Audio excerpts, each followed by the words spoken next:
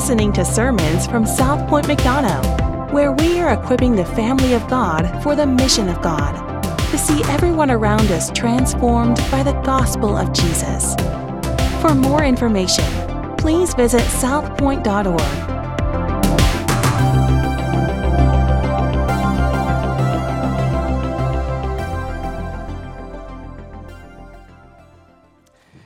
So a few weeks ago, I was in Colorado celebrating my brother's birthday. His name is Fat Matt. You can follow him on Instagram. He'd appreciate that, at FatMatt12. That's PhatTMatt12. So make sure you go hit him up. I was celebrating his 30th birthday, and the last day that I was there, we actually went snowmobiling. Anybody ever been snowmobiling before?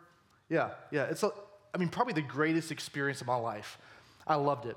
So we're out there. There was a storm coming in to the area, and so we jump on these snowmobiles. I've never done this before. It's me and Fat, and then our guide, Mario. And so we hop on these snowmobiles, and we start going around, and we do like some training sessions, that kind of thing. And Mario says, now listen, some of this snow is incredibly deep.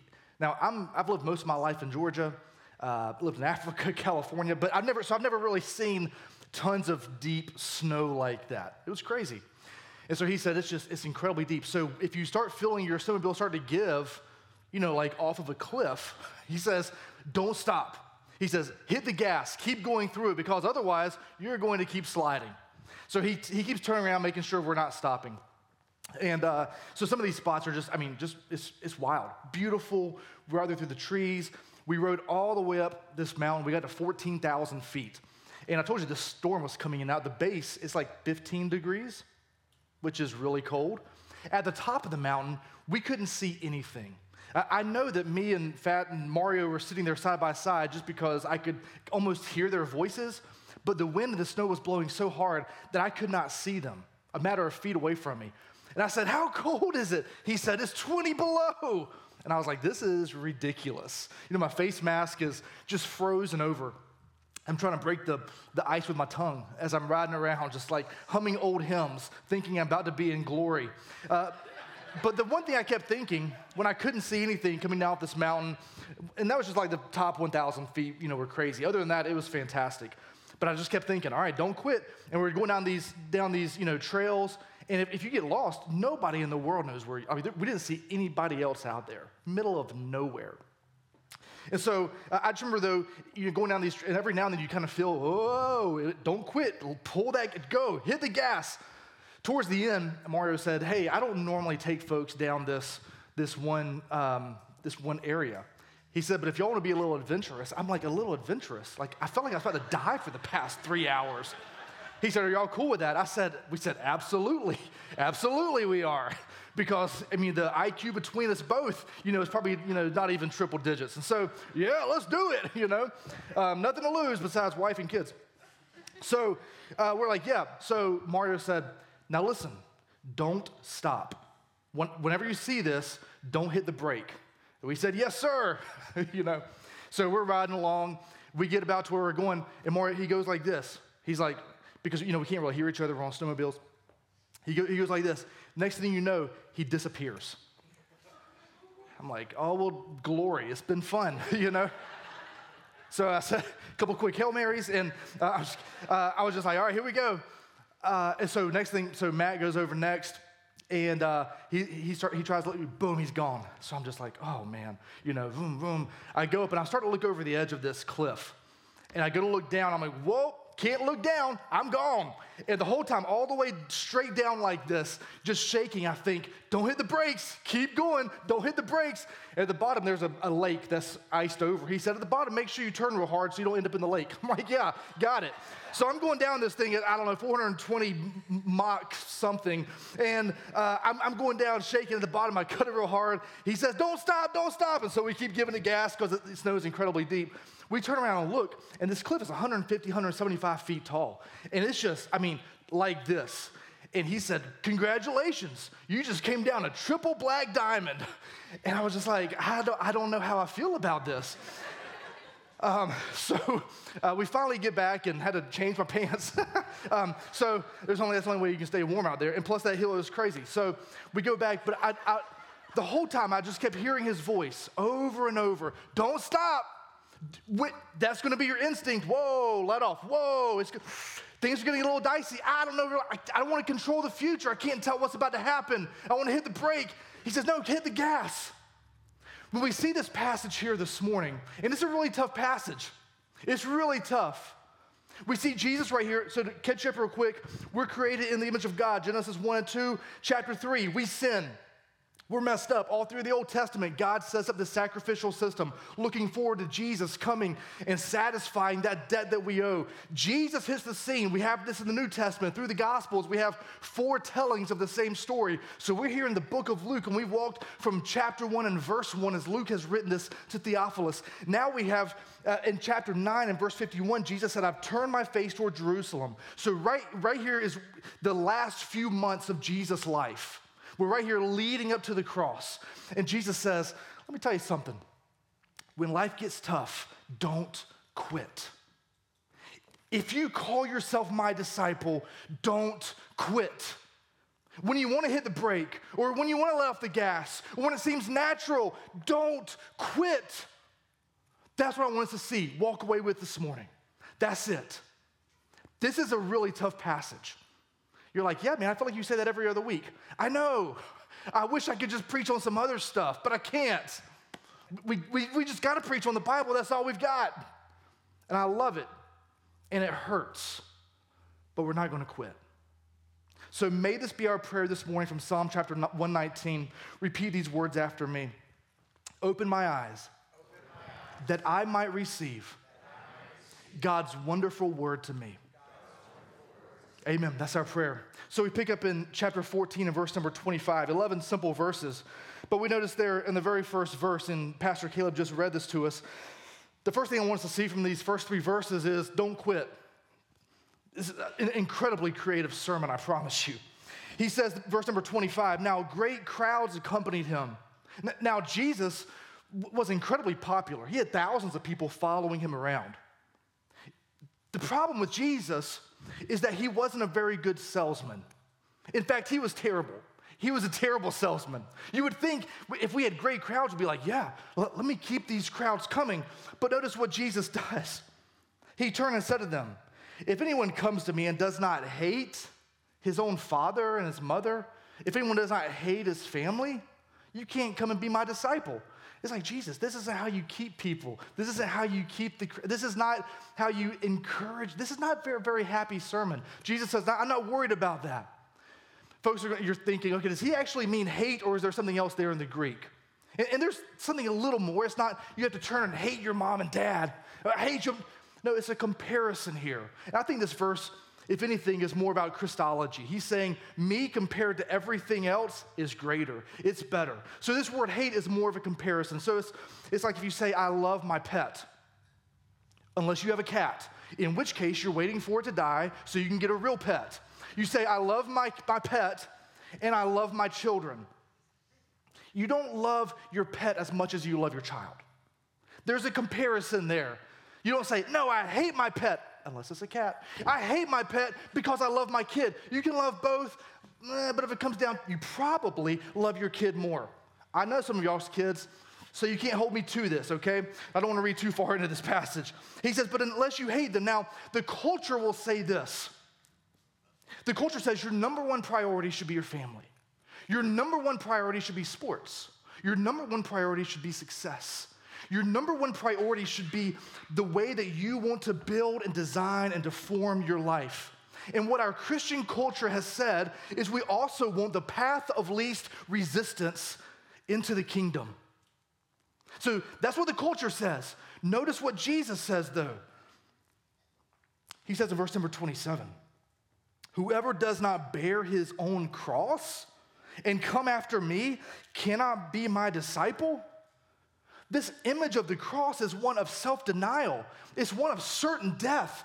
It's a one-way, literally a one-way street to death that only the condemned walked on. Now, this first century audience would be familiar because they were about to be persecuted by Nero. After Nero came Vespasian. After him came Domitian. And what these rulers did is they would not just kill Christians, for celebrating communion, but what they would do is they would light them on fire. They would put them on a cross, they would crucify them, and then they would line up the road with their bodies. They'd stick them in some sort of pitch or tar, and they would light them on fire to light up the city. So when this audience heard this, when Theophilus heard these words from Luke, he's not like, oh yeah, take up your cross, the gold one on your necklace. No, he knows this means certain death. These believers were being put into the Colosseum with animals, and their bodies being torn apart. Now we sit and we sing, man, Jesus, thank you for the cross. Thank you that your blood was applied to me, and thank you that I don't have to go through that. That's not what Jesus says. Jesus says, you must bear your cross. Jesus says, you cannot follow him unless you are willing to be treated like he was. That's what Jesus says. Unless you are ridiculed by the religious, unless you're betrayed by Judas, unless you're crucified by the crowds, unless you're abandoned by your disciples. He was even forsaken by the Father. And he says, unless you want to experience that, you cannot come after me. You cannot be my disciple. For some of us, we're like, this isn't the kind of Jesus that I've been taught before. Can we get to the happier parts where Jesus, I just ask him into my heart and he makes my life better, he makes my life easier? I don't really like this Jesus. Is there a next chapter? What's chapter 15?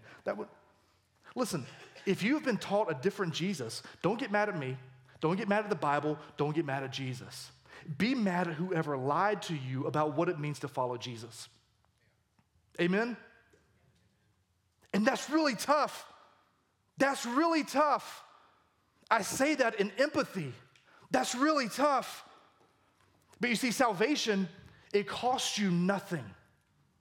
100%, salvation costs you nothing, but discipleship costs you everything.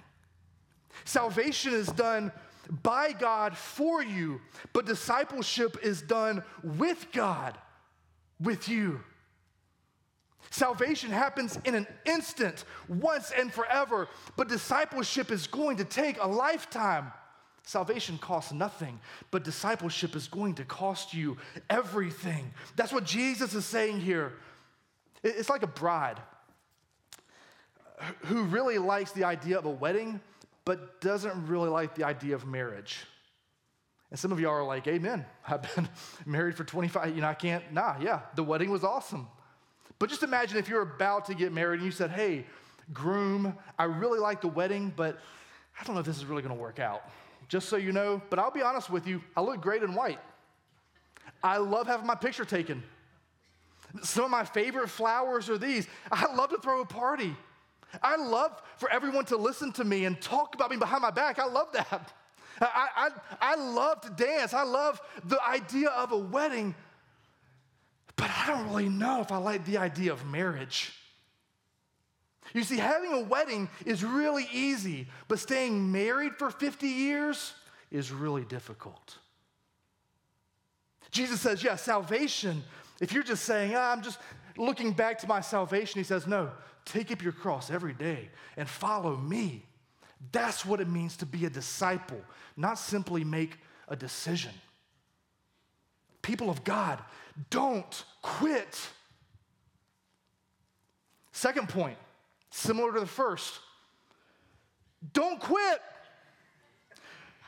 Verse number 28. He asks these questions in verse 28, then we see it in verse number 31. He asks these questions to basically highlight the absurdity of anyone agreeing with their conclusion. He's like, it's a bit of sarcasm here. So if you didn't like Jesus at first and you don't appreciate sarcasm, sorry. Verse 28, for which of you desiring to build a tower does not first sit down and count the cost, whether he has enough to complete it? Otherwise, when he has laid a foundation and is not able to finish, all who see it begin to mock him.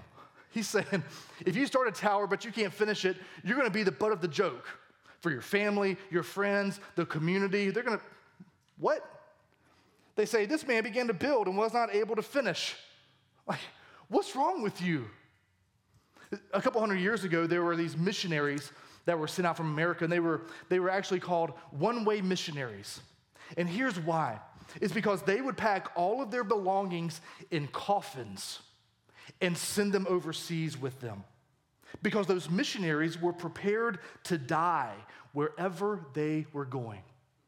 And there was a story of this one man, true story, almost right at 200 years ago. His name was James Calvert. And he was going to work with the indigenous people in the Fiji Islands. And he gets on the ship, and him and his family, they started going across there. And when they were almost there, the ship captain said, "Sir, this is a terrible idea. You are certainly going to die." James looked back at him and said, "Sir, we were dead when we left." Jesus is saying here, you think that you can have life here? And you can have life in eternity? But you've got to die somewhere.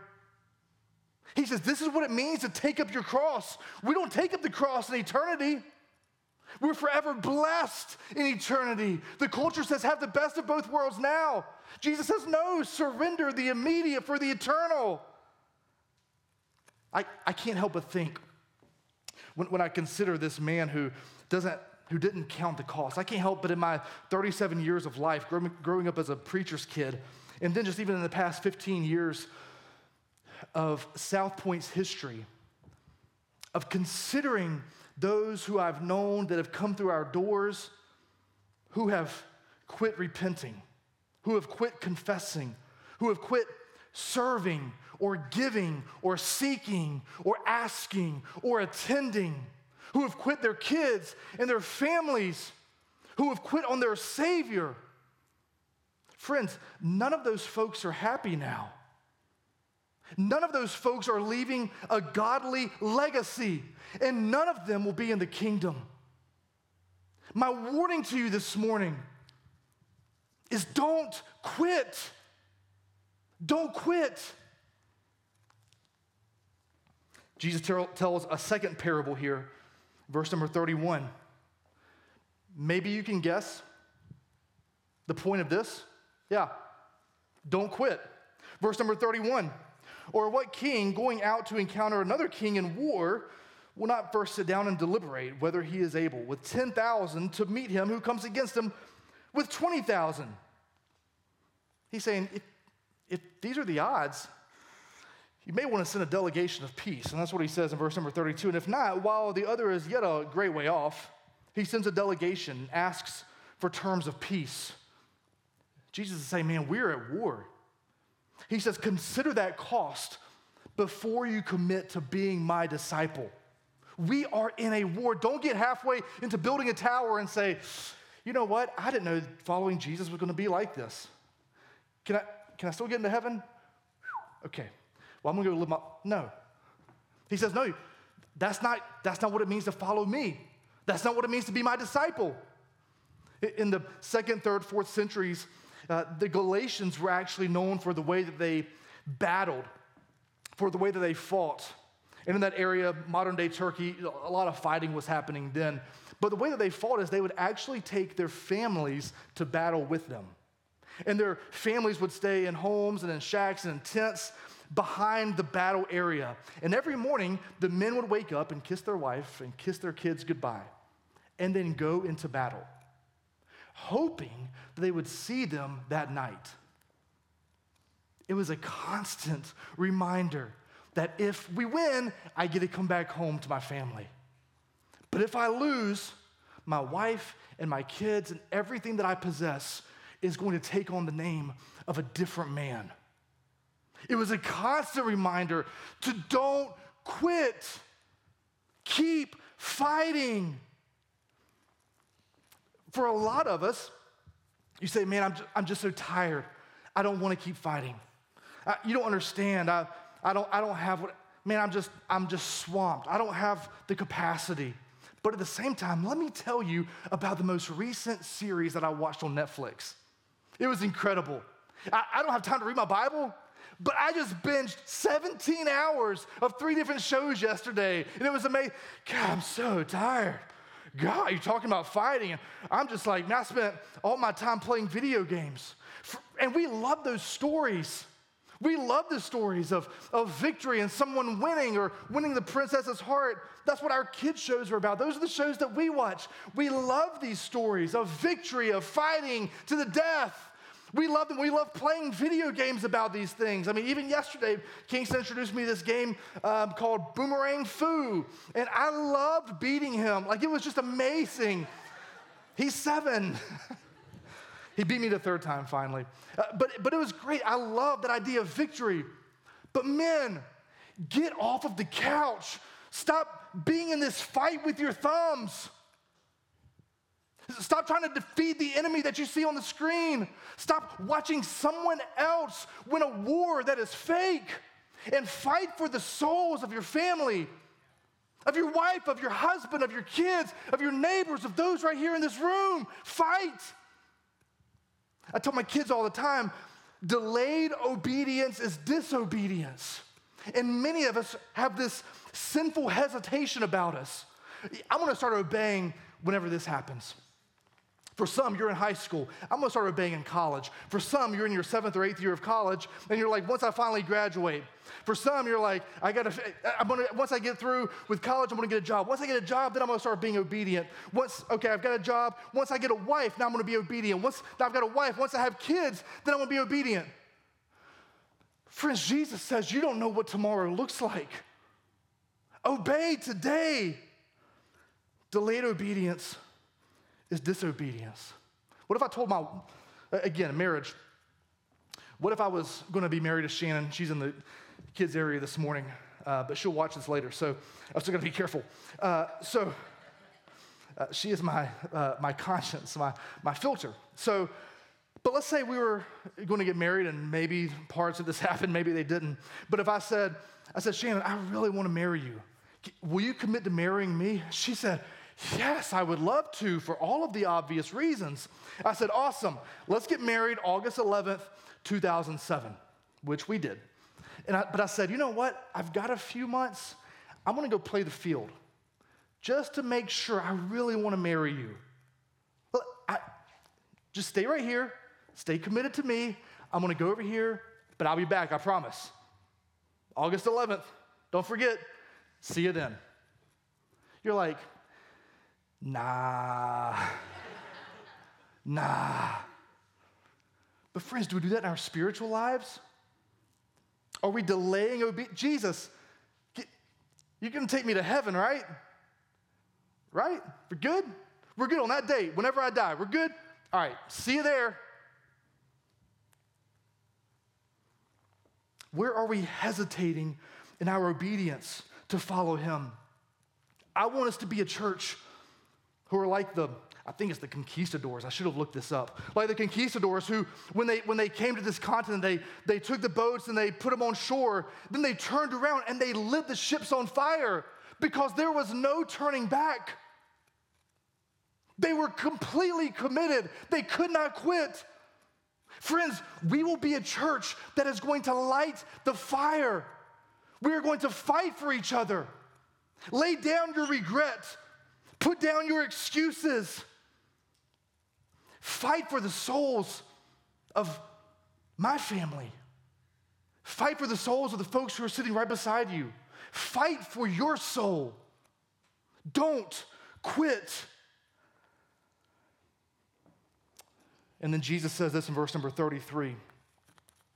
Surprisingly, he says it again. Don't quit. Verse 33, he says, so. In other words, he's saying, to summarize what I've been saying, it's almost, there in the Greek, it's a therefore. Therefore. So therefore, any one of you who does not renounce all that he has cannot be my disciple. What does that mean, man? Are we going to bring our, back in the 90s, we took all of our rock and roll CDs and we burned them, Are we going to go to all of our homes and burn our homes and say, no, we love Jesus? Here's what it means, is that if Jesus demands that of you, if he demands that of you, then you're required to say yes. Now, I found this, anybody know what a blank check is? Ever had a blank check? You ever found? I had to, for the millennials, I had to go, you'll see this in a museum one day, but this is a check. I actually made it out to Jesus Christ. So if you try to find this, in the memo 4 line, I put cost of discipleship. I thought it was clever. But it does have today's date on it. So you've got 90 days, Jesus. But Jesus says, well, back in the day, my in-laws still do this. They'll be like, hey, can you write me a check? I'm like, can I do it from my phone? Like, please, I hate checks. Who does checks anymore? But a blank check says, hey, I'm going to make this out to you, but you fill in the amount, right? And whatever amount you fill in, I'm trusting you for it to be the right amount. Jesus says, you give me a blank check. You're not the one who writes the amount in. He is. And whatever amount he says, your answer is yes. Your answer is yes. Here's what we like to do. We like to give them a gift card. Like when you first get saved, you're like, all right, Jesus, I'll give you a little bit. Here's a $5 Dunkin' Donuts gift card, not even Starbucks, Dunkin' Donuts. He says, you say, okay, well, here's a $5 Dunkin' Donuts gift card. And here's what sanctification looks like. It looks like, oh, you know what? I just upgraded to a $25 Carrabba's gift card. You're like, all right, Jesus, you can have $25, but once you get to that, you got to pay for your own appetizers. You got to cover the cost of the tip. All right, here you go, Jesus. That's yours, right? But Jesus says that's not what it means to follow me. We're not the ones who put the limit or the demands on him. He says, you give me a blank check. This is all that he demands. And by the way, that is all that he is going to take. So lest you think, maybe he'll make an exception for this, or let me just try this first. He says, no, I want everything. Unless you're willing to renounce all that you have. So we must be willing to both lay down our comfort and also lay down our preferences. So this means the things that we have that we hold on so tightly to, may we be a church who is willing to let go of those things, to use those things, those resources, those gifts, our time, our possessions for the sake of the kingdom. But also may we be fighting against those things that so easily entangle us. Areas of lust or materialism or lying. I mean, it's tax season, right? Or pride or selfishness. Jesus is saying, lay down those things. Renounce all that you have. Renounce all of your idols. Friends, don't quit. Jesus has one more almost parable here. He says in verse number 34, he says, salt is good. Man, I love salt. I love it. I love Moe's, except with Chris Brown. But whenever I go to Moe's, I'm like, man, give me some salt. I need my sodium level. I bet it's super low. You know, my blood pressure is probably 140 over 110 the days I leave Moe's, but I just love salt so much. So amen, salt is good. But if salt has lost its taste, how shall its saltiness be restored? He's saying, can you restore saltiness to salt? Anybody ever tried? No, because you can't do it. The way that they would get salt is not so much from the sea and boiling the water out. The way they would get salt is from marshes. And they would go gather from these salt fields near these marshes. And so the salt they got was already contaminated by a lot of different things. And they had to purify it. So it was really easy for it to lose its saltiness. But once it has, what is there left to be done with it? Nothing. Jesus says, and it is no use either for the soil or for the manure pile. It is thrown away. Once salt has lost its saltiness, it's good for nothing. Nothing. It's not even good to put out in the fields. He's saying once you have lost your saltiness, once you have said, yeah, I'll commit to you, but then you turn around, you're like, you know what, Jesus, never mind. He says, I have no use for you. You're even going to ruin manure. His words, not mine. He says, so take up the cross. Here's what we do so often. he says, and this is real salt. This is good salt from Hardee's this morning. He says, be real, good salt. He said, may this be your life.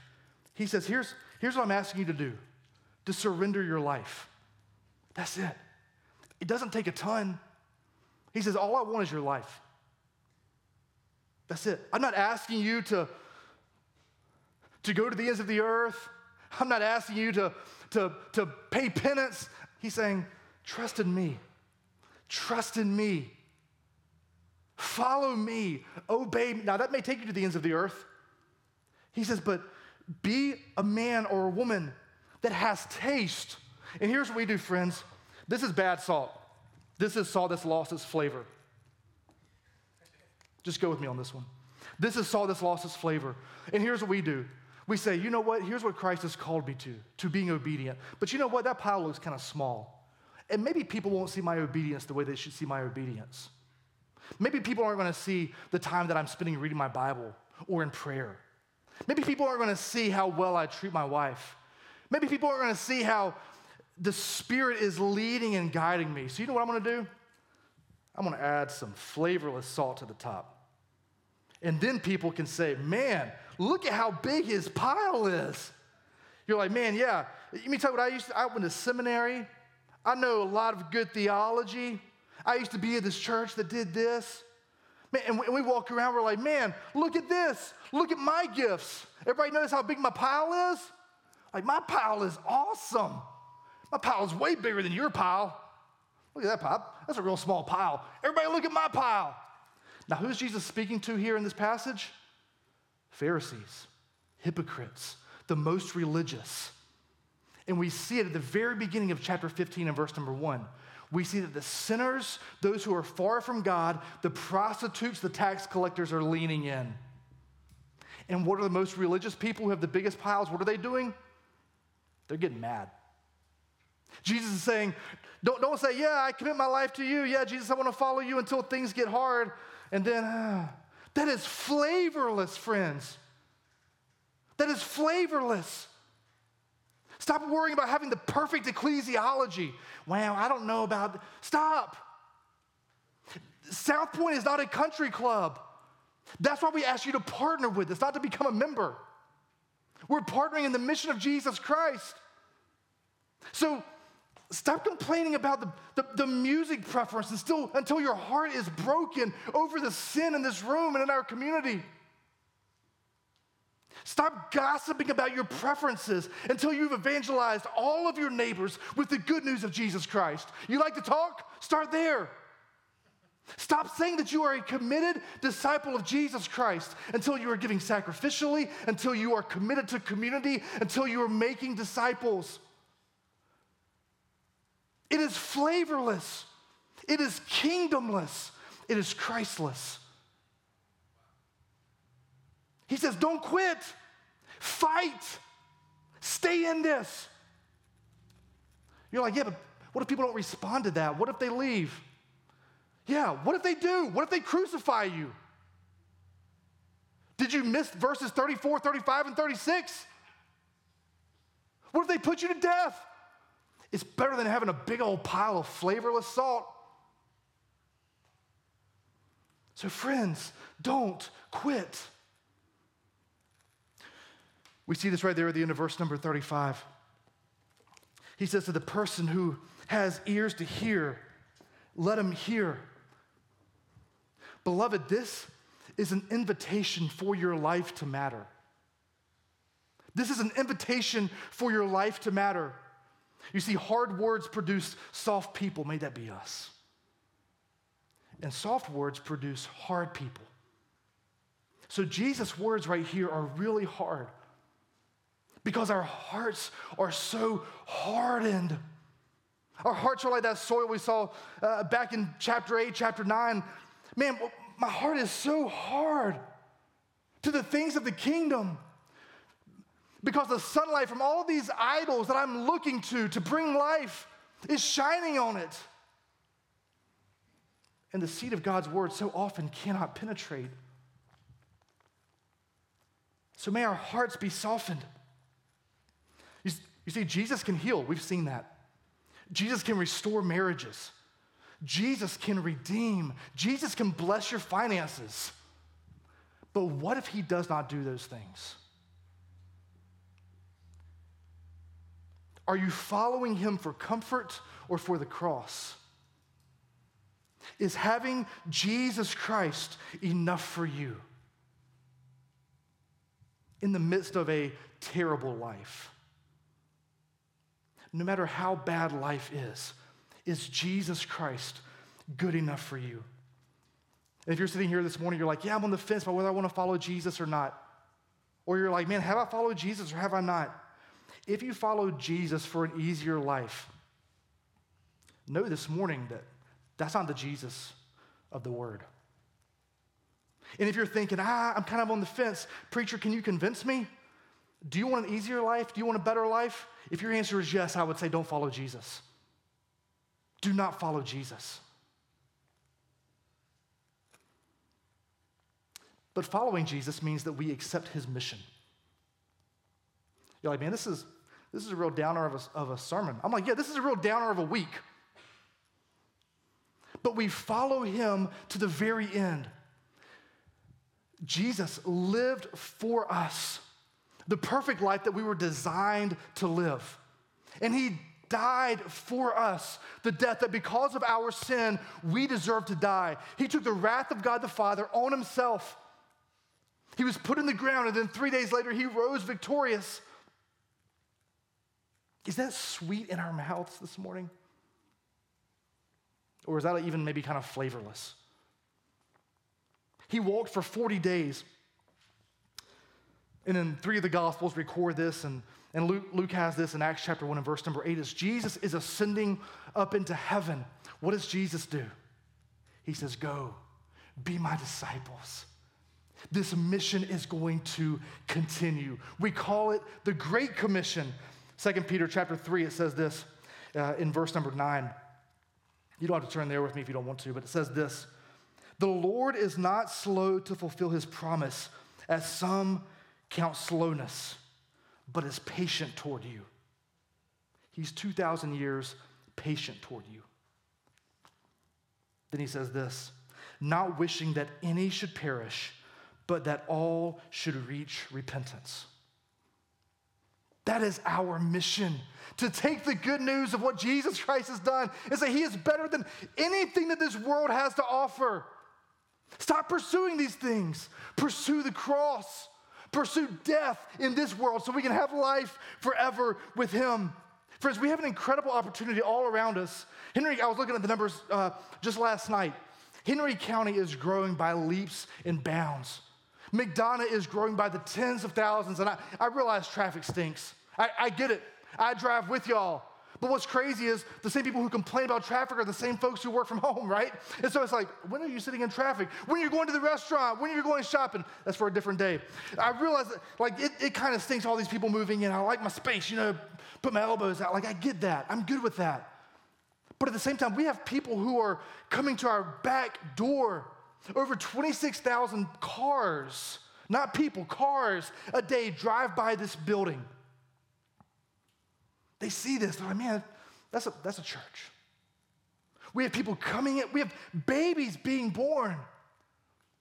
There was a report I got a couple weeks ago from the biggest questions that people are asking within a 3-mile radius of here. Crazy amount of money went into this survey that was done, and I got a free copy of it, which was amazing. But people are looking, they're longing. We see this in our culture. Just pull up the news feed on your phone. They're longing, looking for hope, for meaning, for satisfaction, for significance, for life. And we have the opportunity to point them to Jesus. Point them to Jesus. We get to be made one with the Trinity. You're like, what's the point of not quitting? What's the point of sacrificing all of these really good things? What's the point of loving Jesus more than my family, than everything else? You get Jesus. And he's better than anything else that the world has to offer. Amen? And if you have him, no matter what this world offers, no matter what life throws at you, you get Jesus. Today, tomorrow, next week, and for all of eternity. And that's the invitation. not into a better life, but into eternal life. The point that Jesus is making here, he says to count the cost. Jesus doesn't say, hey, count the cost and then turn away if you think it's too costly. He says, count the costs and commit to me because I am worth it. Friends, don't quit. Don't quit. He promises to send the power of his Spirit to bring new life, to give you new eyes. I remember when I was 15, 16, whenever I took driver's ed, my very first car was a 64 Cadillac. And it was longer than a church van. Like we parked it right beside it. 64, it was gold, Fleetwood. It was gorgeous. It was in some different movies. And I remember I was like, man, how am I going to take driver's ed with this boat? V8, had a cracked manifold, so it sounded awesome, even though it was about to, they had just redone the interior. It was amazing. But I remember, I thought, okay, well, I'm going to try to drive this thing for driver's ed. Thankfully, the driver's ed teacher pulled up, and he had a Ford Taurus. And I was like, this is not going to be as fun, So I remember getting in this Ford Taurus, though, and there's a reason we took his car and not my 64 Cadillac. That's because on his side, he had a brake pedal, right? Remember that, taking driver's ed, and he had a brake pedal over there? Because I was only 15, 16 years old. Why would you put me behind the wheel of a car when you don't have a brake pedal? It only makes sense. I'm 37 years old, and my wife, she has one over there sometimes. I was free to drive, free to hit the gas, free to hit the brake, free to do whatever I wanted to in that Ford Taurus. But at any point, Larry, or whatever his name was, he could hit the brake pedal and bring that car to a complete stop, and I couldn't do anything. For many of us, we've put Jesus in the driver's seat. And we've said, Jesus, take the wheel, take it away. You've got it. You have control of my life. But we keep this brake pedal over here so we can say, whoa, that's a little too much. Whoa, I didn't think you were going to call me to surrender. Whoa, I didn't think the commitment was going to be that strong. And we keep that brake pedal over there. So friends, what part of your life are you hitting that brake when it comes to surrender or commitment? Or are you a fully formed disciple of Jesus Christ, surrendered in every way to him? He is worth it. He is worth it. If you're broke, if your marriage doesn't last, if your kids don't respect you, if we have a recession and a depression, and if somebody doesn't win the White House, and if somebody does, and man, Jesus is worth it. He provides that for himself through his sacrifice on the cross. And he asks you to place your faith and your hope in him and him only. We eat this meal to remember the broken body of Jesus Christ and the blood that was shed there in the juice. This is for believers who have committed to him. And here's what I want you to do this morning, is as you taste the bread and the juice, literally, tangibly there in your mouth, I want you to repent of the tragedy of, on Sundays, saying Hosanna with your mouth. And then during the week, when it comes to your preferences, saying, crucify him. May it not be so.